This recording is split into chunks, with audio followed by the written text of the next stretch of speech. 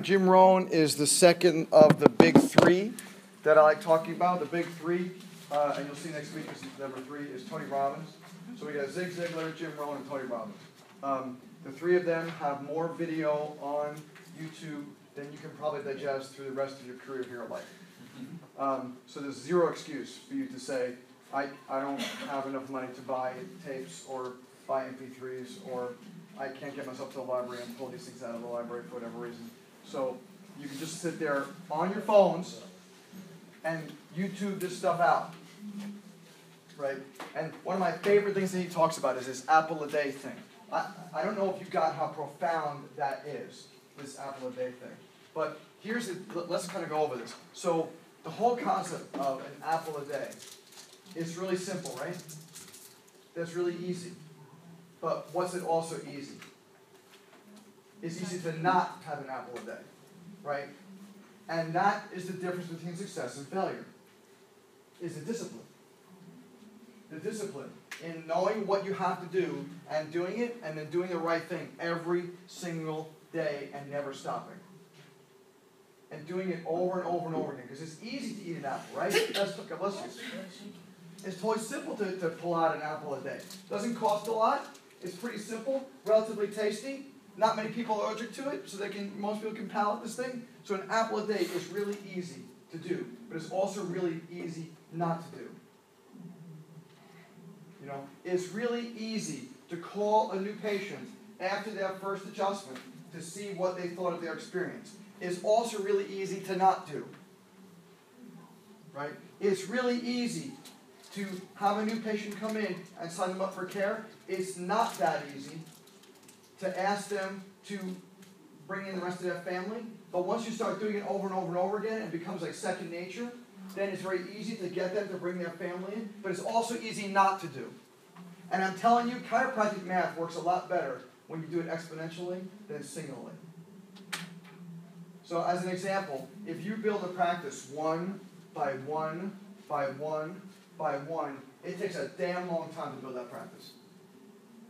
But if you build it 1, and that person refers in their whole family, so they're not, like, example, 1 person last week, and now we have 6, because the other 5 just came in, so that's 6. 1 plus 1 equals 6, right? That's chiropractic math. So every person has a family, for the most part, associated with them. That at least comes to my office, because that's my ideal patient, is someone with a family.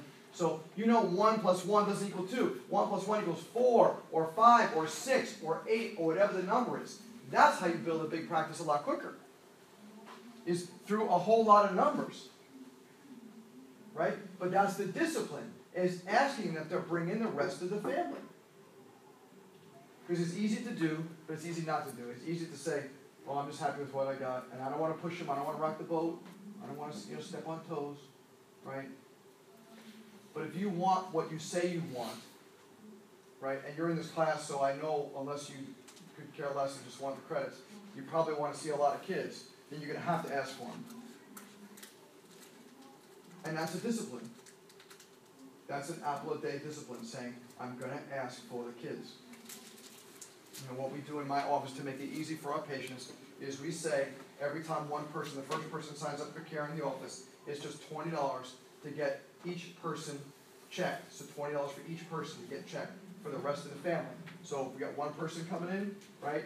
Now you got a family of 4, so there's 3 more people that got to come in. It's $60 to get the rest of the family checked in the next 2 weeks.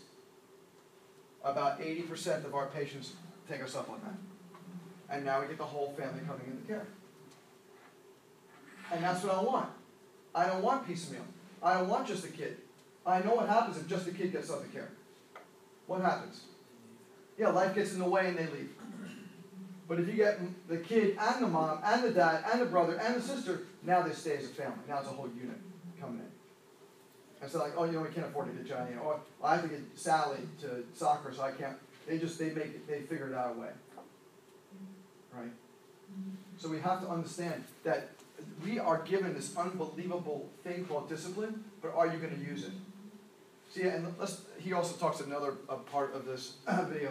He talks about Johnny Appleseed, the story of Johnny Appleseed. In case you don't know it, this is how it goes. So Johnny Appleseed, back in the like 17 or 1800s is walking around the country with all kinds of apple seeds, right? And he's throwing the seeds around. Now, some of the seeds will land on soil that is kind of rocky, so it never grows. But does that mean that Johnny Appleseed should not throw the apple seed? No.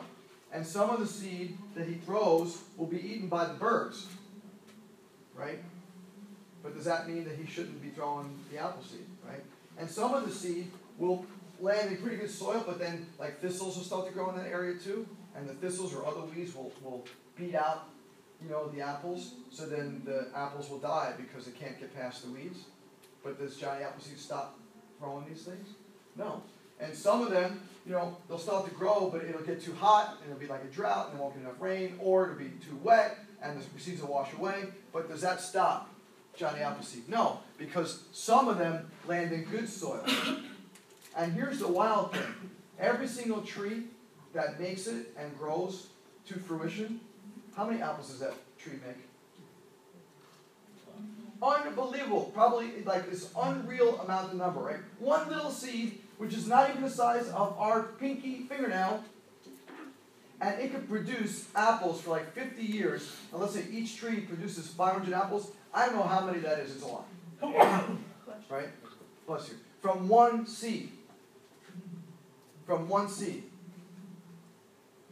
But if you were to say, well, I don't want to plant it here because it's right, I don't want to plant the burst, and it's the thorns and the sun and the rain and so I'm just going to plant it right over here. You're limiting what you can do, right? Because what this shows is life is abundant, right?